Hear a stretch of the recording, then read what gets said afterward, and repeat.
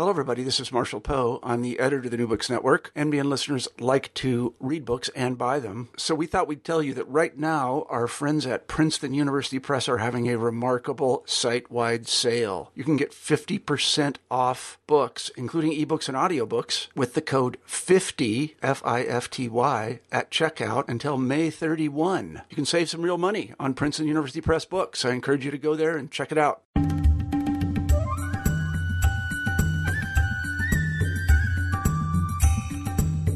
Hi there and welcome to New Books in South Asian Studies. I'm your host Ian Cook, and today we're going to be talking about re-engineering India, work, capital and class in an offshore economy. The book is written by Carol Upadhyay and is published by Oxford University Press in 2016. Carol is a professor in the School of Social Sciences at the National Institute of Advanced Studies in Bengaluru. How is India's burgeoning IT industry reshaping the country? What types of capital is IT attracting, and what formations does it take? How are software engineers managed? What are their goals and aspirations? How are they perceived by their foreign clients? In her book, Carol tackles these questions and many more, drawing on extensive research in Bangalore, the large southern Indian metropolis that, of course, has led the IT buzz.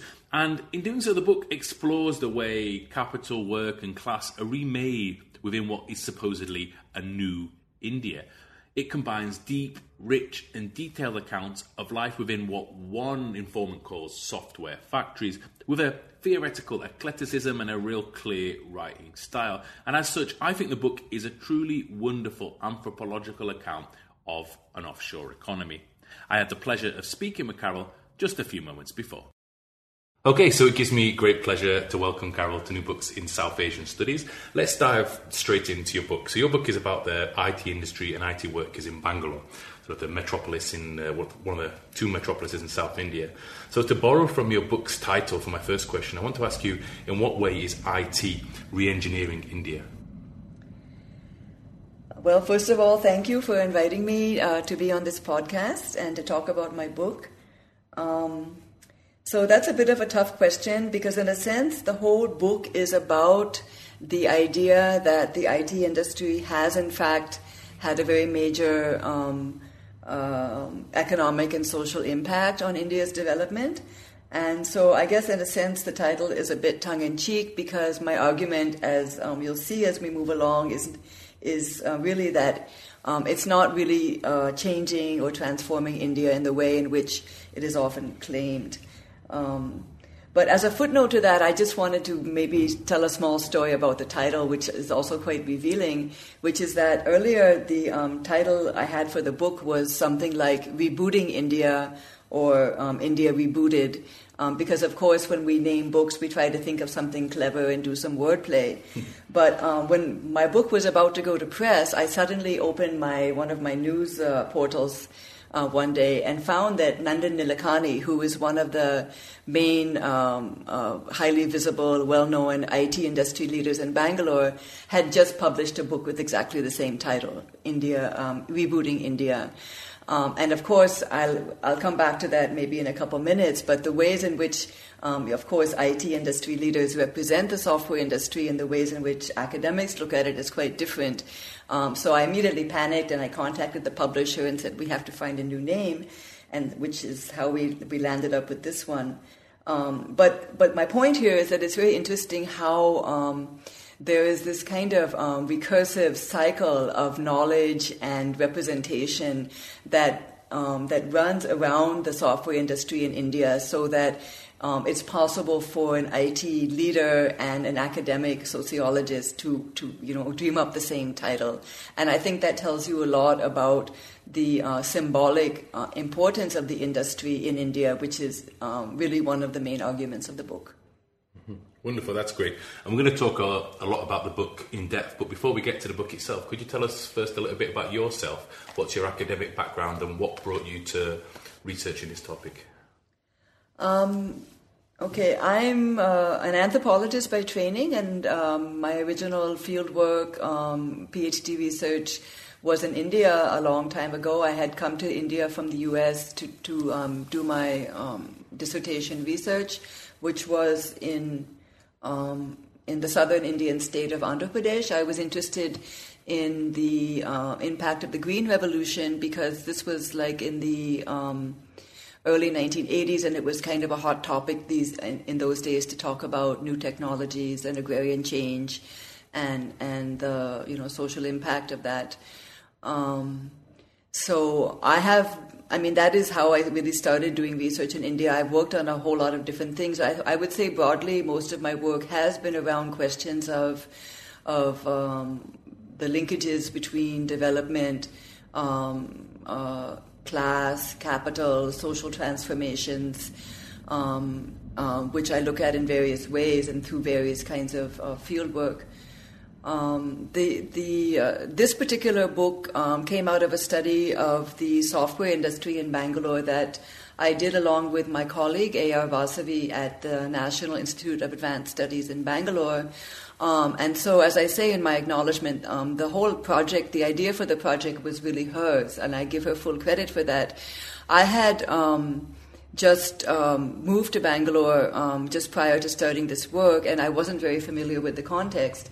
But Vasavi grew up in Karnataka and partly in Bangalore, and she was, as a sociologist, very aware of these very rapid changes that were happening in the city because of the rise of the software industry. And we had met, and she told me we really have to study this because there seems to be a whole new social category of people emerging around the industry, and so we should really do a study. And that's how the whole thing started. Wonderful, that's great. Now let's start talking about some of the chapters themselves. In chapter 1, you have a really fascinating discussion about capital, which is actually one of the concepts that you bring up in the subtitle of the book, and specifically something that you call software capital. So I was wondering, could you please tell us what software capital is and talk us through some of its different formations? Okay, I'll try not to make it too long and complicated. The idea, I really derived this idea directly from a book by Kaushik Sundararajan called Biocapital, where he looks at the biotech industry in the US as well as India. But the larger theoretical background is really a lot of discussions that have happened within anthropology over the years about the question of capital and capitalism itself, and whether there's like one capitalism which arises at a particular point in time in Western Europe and then spreads around the globe. Or are there multiple forms of it? Are there multiple capitalisms? And there's been some interesting work in India also in recent years looking at different forms of agrarian capitalism, different regional capitalisms. I mean, one can debate whether it makes sense to even talk about those different regional economies in terms of capitalism. That's a whole debate in itself. But what I was really trying to get at with this idea of software capital was to make another kind of argument, which is that a lot of both popular discussion and academic work on the Indian IT industry has represented it as something which is kind of an outgrowth of global capitalism, right? So because the developed Western economies have moved from industrial to post-industrial to more globalized formations, and there's a lot of offshoring and outsourcing of production and services, that somehow the Indian IT industry has grown up as a response to that. In other words, it's an effect of globalization. It's an effect of global capital. The work which I was doing on the software industry told me very quickly, but that's really not the whole story. So I wanted to emphasize, without getting into a kind of indigenous argument, I wanted to emphasize the local origins of this particular industry, and that was one kind of a point. And secondly was to look at capital and capitalism as something more than just an economic system, that it also, different kinds of capitalisms have particular or different cultural forms to them, right? There are different groups who become leading entrepreneurial or capitalist groups. It takes different kinds of shapes, and so on. And so by using this term, I was trying to think through the question of, well, what is it about the software industry in India, which can we use it as an example to talk about the differences which are there within capitalism? So within software capital, I delineated 3 different types, which I called national capital, multinational capital, and transnational capital. And I did that not just to be able to make distinctions between the different kinds of software companies which are there in Bangalore, which includes Indian, homegrown Indian companies. It includes multinational companies which have set up their offshore centers in Bangalore. And it also includes small startup companies. And so these are three distinct kinds of organizations which have their own cultures and ways of organizing the production process. But to me, they also represented different forms in the ways in which the Bangalore software industry links to its customers, clients, and head offices, you could say, in other places. So I was trying to be able to figure out a way to make those distinctions and not just talk about it in a kind of traditional way of, say, distinguishing between domestic and international capital, but to show that these different categories all had elements in them of the Indian, quote-unquote, and the global. And this is also a theme that runs through the whole book, is trying to get away from those distinctions, because what you see when you really begin to look at the ways in which software companies are organized, or the ways in which the industry relates to other places, to its clients and so on, that there's always a mix between kind of locally oriented practices and structures and more transnationally oriented setups, one could say. That's wonderful. I think if capital is one of the concepts in the subtitle of the book, another one is work. So let's talk a little bit about workers, because in chapters 2, 3, and 4 really looks at workers in quite some detail. And you have a nice quote in chapter 3 that comes from one of the software engineers, and he says, "IT companies are factories. People go in and code goes out." So I was wondering, could you please tell us a little bit about the employment of IT workers, and if there's some specific way in which IT workers are managed? Yeah, so this is really the question of labor and work and the IT workforce is really the core of the book. And that's why I've devoted really 3 chapters to that. Chapter 2 is about how the IT workforce has been assembled. So how are workers recruited? How are they trained? How are they then deployed? How do they find jobs and so on? And of course, I think your listeners will know that India does have a large IT workforce, although of course compared to the overall population and workforce, it's very small. There's still only around 3 million people, and yet it has provided a major avenue of employment for a lot of educated young people, primarily those who have done engineering degrees. So I was interested in that whole process through which young people get into engineering college and then get recruited to companies, and how they are then shaped into, in a sense, globally appropriate IT professionals, as they are called. So that's one part of it, but I should maybe back up for a minute and say that when Vasavi and I were conceptualizing the project, our idea really initially was not to look at the labor process, not to look at software organizations, we didn't have any questions about work in our minds.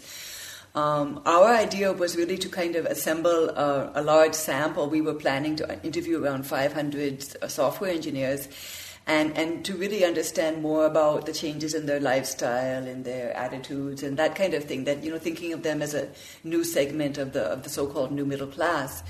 But in order to contact that many people, we had to approach companies. We didn't know how else to get that cohort.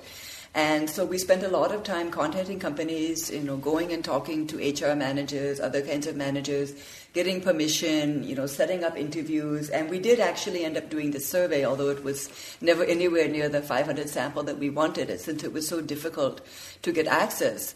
But because I kept going, myself and other team members, we kept going to these companies, to these offices, trying to do these interviews. In the course of just hanging around in these workplaces for a lot of time, I became very interested in the question of work itself. So the project really started veering off in this other direction, which is why in the end I really was focusing on the nature of labor, the nature of these organizations, how actually the software development process works, what is the position of Indian outsourcing companies in this larger global value chain of IT services and software production. And then within that, I became interested in questions about the labor process and how actually that is being managed and controlled, right? So there's a whole lot of different things that I ended up looking at with this. And obviously, even in traditional labor sociology, the question of what makes workers work is very central. I mean, that is a major question of organizational theory also, is how do you extract value from the labor of workers? In this case, it's again a very complicated system. On the one hand, what you have is what has been called by others large software factories.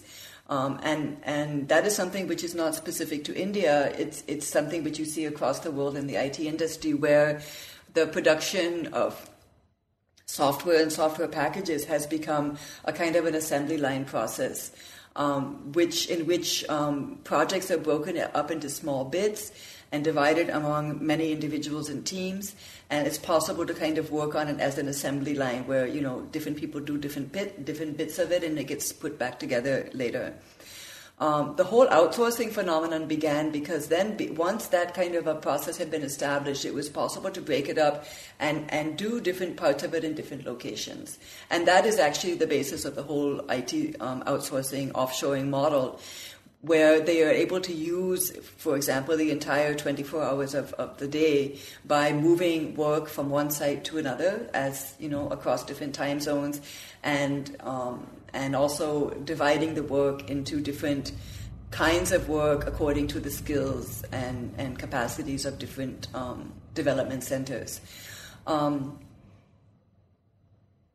So that is why that comment came that, it's like a factory and, people go in and code go out. And there was a sense, I found that remark really interesting because it really encapsulated the ways in which I, as a sociologist, looked at the process. But of course, my understanding of that process came from the people we talked to, many of whom really felt that they were just really like that cogs in the wheel, that they're not doing very creative or interesting work, that they're just there to write code, and they're doing so within a very kind of routinized, rationalized work process, and so on. So we documented a lot of both the process and the ways in which people responded to that.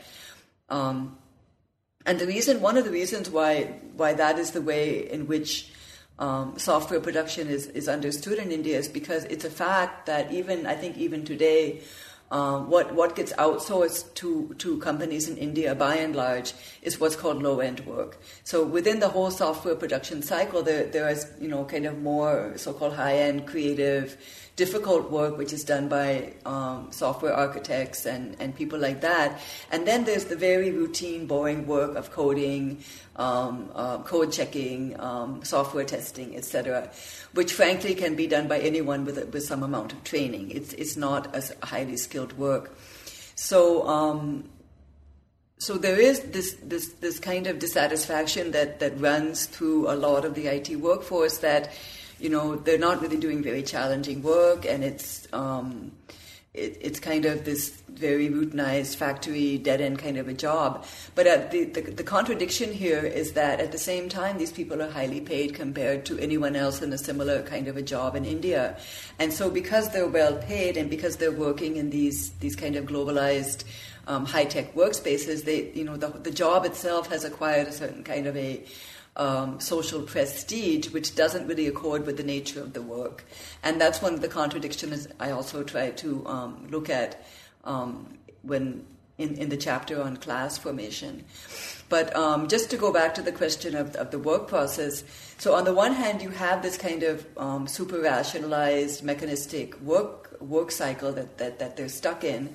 On the other hand, what struck me, and which took me a long time to puzzle through when I was trying to figure out how this whole thing works, is that when you talk to HR managers, you talk to people in the industry, they always say, oh, we have very, flexible, open-ended, non-hierarchical, flat organizations. We don't force people to work in a particular way. It's all very open and free. And because we have this kind of a very flexible work culture, we're very different from other kinds of organizations in India. And I kept hearing this, and in the beginning I probably thought, well, that's interesting, and I just took it at face value. And the fact is that when I started digging into it, of course, there is a lot in the ways in which software organizations are managed, which does derive from what's been called the new management ideology of soft capitalism in the West, which is all about not managing workers from top down, but letting them, in a sense, training them to become self-managing entrepreneurial workers. That, you should take ownership of your work, then you should be proactive, and then you should be responsible for completing your work without having, a manager breathing down your neck.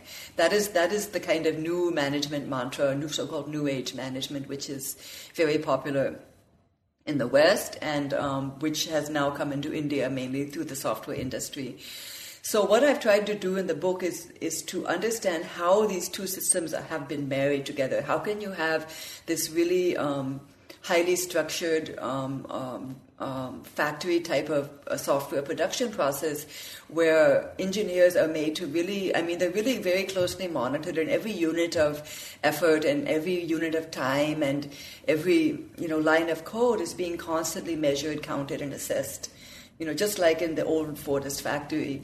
And on the other hand, they were all the time being told that, oh, you're an autonomous worker, and you can manage your own workflow, and things like that. So those two chapters 3 and 4 are really about these organizational systems through which labor is managed, through which value is extracted from the work of software engineers. Mm-hmm. Wonderful, and I should mention that not just this one quote that I happened to pull out. It's actually lots of really interesting quotes from the IT workers, and it's really nice that the book makes use of the book length format to really include long extracts from the interviews, and and they're very articulate and very reflexive about their position.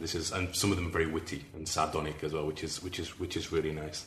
So we just touched a little bit about the global nature of the process, and this also involves Indian IT workers coming into contact a lot with foreign clients, either abroad or sometimes also in India. So I was wondering, how are Indian techies, as they're called, how are they perceived by those outside India? And do the companies do anything to prepare the Indian workers for when they go outside or for when they meet foreign clients? Yeah, so that question is very important, because I think one of the key arguments I try to make in the book is that in this kind of a transnational work setup where teams of Indian engineers sitting in India or Bangalore are working really in real time with clients or colleagues or other teams located in other places like in Europe or the US, that one of the main problems, what is posed as a problem by managers, is the problem of culture and cultural difference. And I was really struck when I started spending time in these organizations to the extent to which talk about culture was always present. And as an anthropologist, of course, my ears perked up. I was very interested in this. How are people talking about culture, and what are they doing with this talk? So one of the things that we did in the study, which I didn't mention earlier, which is really important, apart from interviewing people and kind of hanging around in these places as much as we could, we observed a lot of training programs.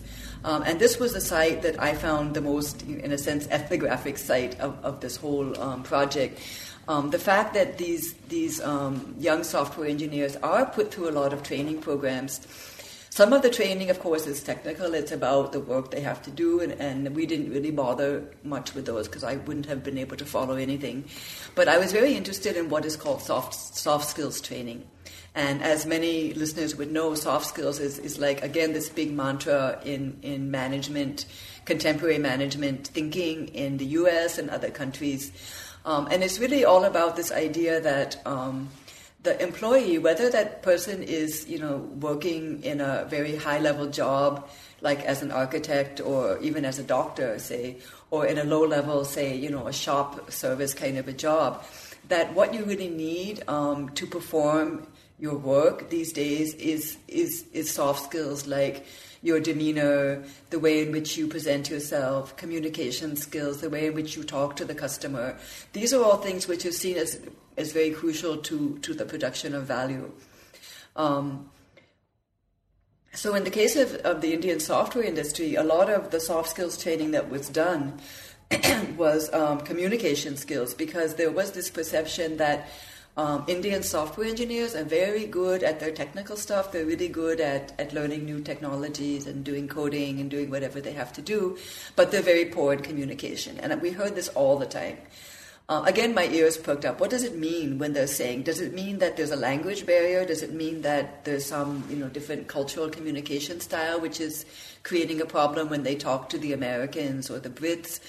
And so we observed quite a few of these training programs and also talked to various people about this.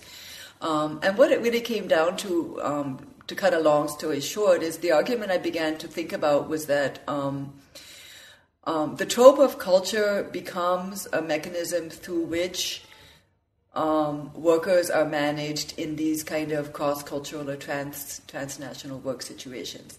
So what I saw, and we had the opportunity, and I have several case studies in the book where I could talk to team members in India, team members abroad, managers, say foreign managers in other places, and I could talk to various people within these so-called virtual teams.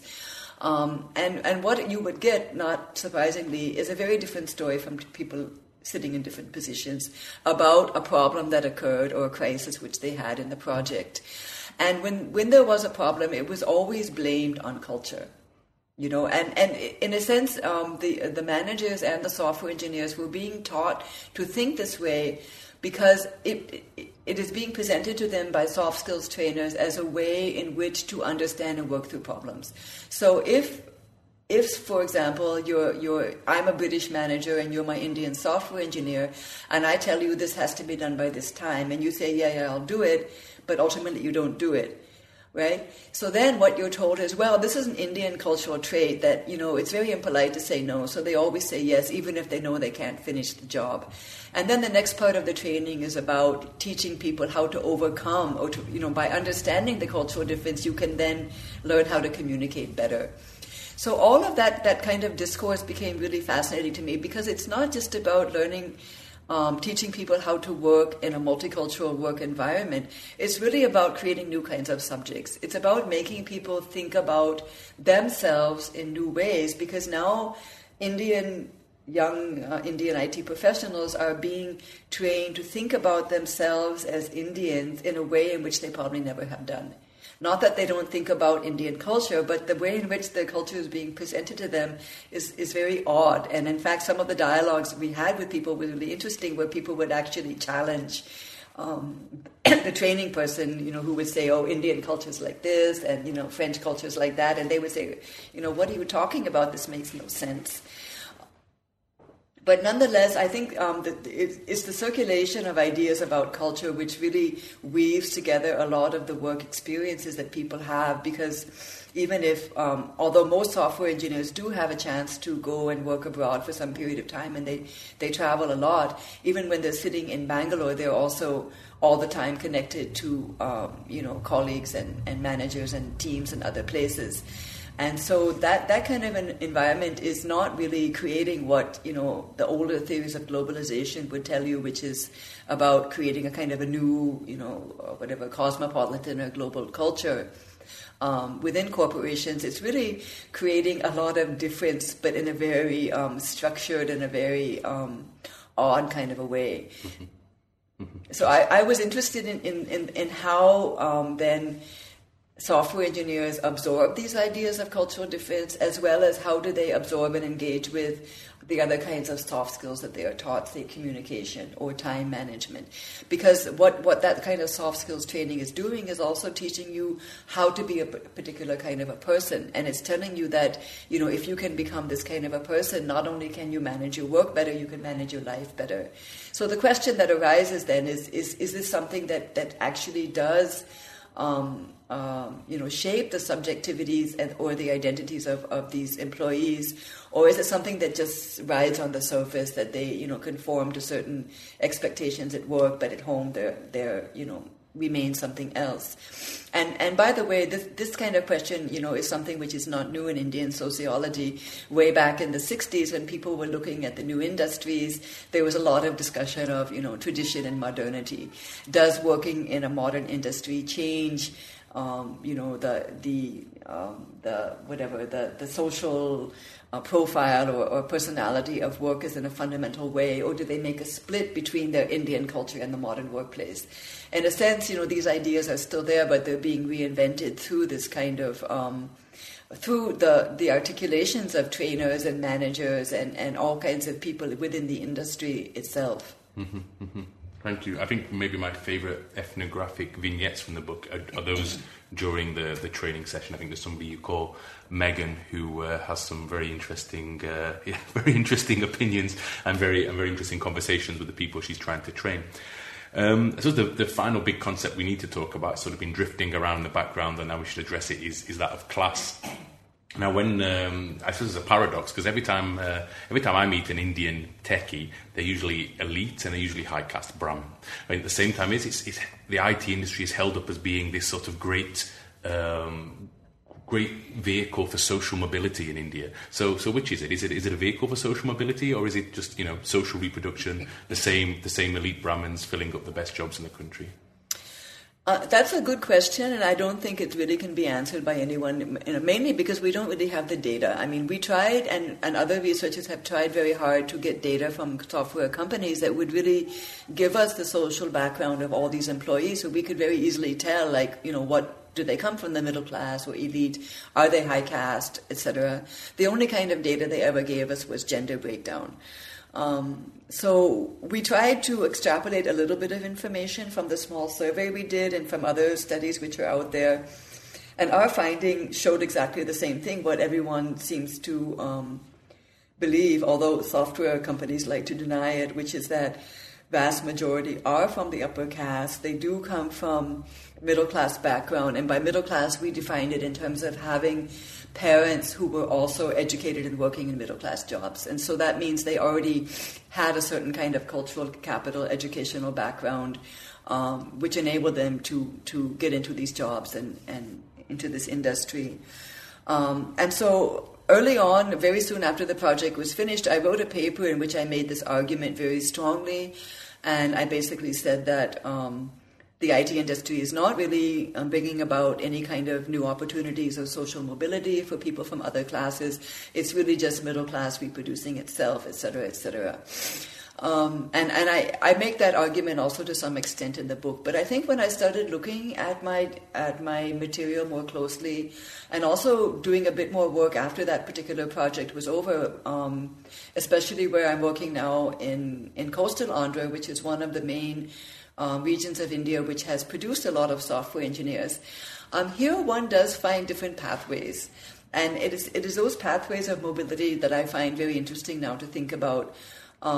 So even though the majority of people are probably from urban, middle-class, educated families, and because, and they were able to then use that background to get into good engineering colleges and from there get into decent IT jobs, there's another pathway through which people from rural areas, people from small towns, people who maybe didn't have English medium education, but, and so are not very comfortable with English, but were able to get into engineering college and from there into these jobs. For them, it is a pathway of mobility, not necessarily in terms of economic mobility, because they may come from families who are well off. They may be, landowning families in the rural setup who have plenty of money, but what they are lacking is the cultural capital of the middle class, right? But they are able to get into into the IT industry because of the engineering background. And in fact, what one finds when I started really taking apart my data more closely was that even within the IT workforce, there is a segmentation. And so at the very bottom of the heap, the kind of routine, ordinary coders, what they call them, who can do technical work but are not good at so-called client-facing roles because their English is not good enough, or their whole cultural style is somehow not sufficiently cosmopolitan. But they are very good for these other kinds of jobs. And so you find a segment of the industry of people who have that background. And then there's a whole other segment of people who are kind of from ordinary middle class families who can maybe at the next level.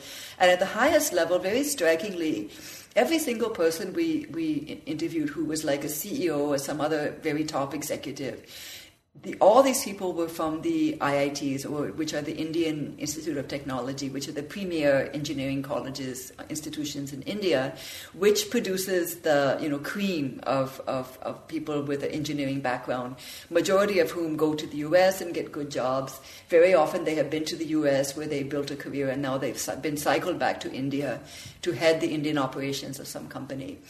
So the stratification in the workforce also, in a sense, reflects class stratification.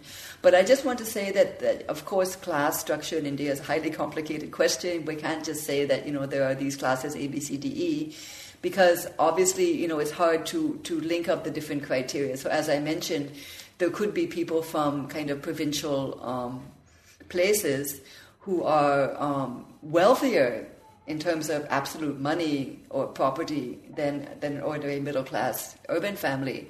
And yet what they are lacking is the cultural capital of the middle class. And this is why I spend a lot of time in that 6th chapter talking about the middle class, because, and many other people have talked about the middle class in India, the new middle class, which has supposedly emerged after liberalization and so on. But I think it's an important category because I think by looking at the middle class, we can really understand dimensions of power and the reproduction of inequality in the Indian context, which does not simply have to do with more structuralist approaches to class, which have to do with capital and labor and property, etc. Because in India, it's really other kinds of capital that you need to make it to mobilize yourself or to kind of maintain a particular social status in the society. So it is that, it is the idea of the middle class that I try to unpack in relation to the IT industry and the ways in which it has brought about some kinds of changes in the Indian context. Wonderful. Thank you so much. I'm going to conclude our discussion about the book now. I hope everyone who's been listening has got a lot out of it. I think there's lots of people not only interested in South Asia, but also the anthropology, the sociology of work, globalization, and also, of course, of capital as well. So I hope lots of people check out the book. But usually on these podcasts, we ask our authors, now that this book is out, what are your current and future projects that you're working on? Oh, well, as I mentioned, I have been doing some work in Andhra Pradesh, which is a southern Indian state, for the last 2 or 3 years, starting with a project that we had that we called Provincial Globalization, which was looking at migration and transnational ties in regional towns. So for that, I started going to a regional town called Vijayawada, and that's where I got back in touch with some of the villages there, where this is a region that has a very high rate of out-migration, primarily through the IT route. A lot of software engineers have come out of engineering colleges in that region and have landed up either in places like Bangalore or Hyderabad or even in the US. So it was very striking that if you go even to the villages there, a lot of the families you meet, at least those who have some amount of land and capital, they all have kids who are sitting in the US or sitting in Bangalore. So that's why I became again interested in this question of mobility, that there is a lot of mobility happening. It's just that we're not really sure exactly how to map it. Mm-hmm. And of course, for all number of people who are able to acquire some education or a good IT job and get mobilized, there are a whole lot of people who are also left behind. So I've been doing some work on this question of mobility and immobility in its relation to different forms of inequality. And I'm also interested in the question of urban development. So right now last couple of years I've been looking at the development of a new capital city in Andhra Pradesh, which is called Amaravati, and I've been looking at the ways in which that city is being imagined and built. What does it tell us about the future of development in that particular state and more broadly in post-reform India? Mm-hmm. Wonderful. They both sound like great projects. We look forward to reading the fruits of those sometime soon. There's nothing more for me to do apart from to thank you very much for coming on New Books in South Asian Studies. It's been a real pleasure to talk with you about your book today. Thank you. Thanks so much for listening to the New Books in South Asian Studies podcast. I've been your host Ian Cook, and today we've been talking about Re-Engineering India by Carol Upadhyay. I really hope you enjoyed our discussion today. I absolutely loved the book and I really enjoyed speaking with Carol, and I hope you're going to listen again next time. Ta-ra!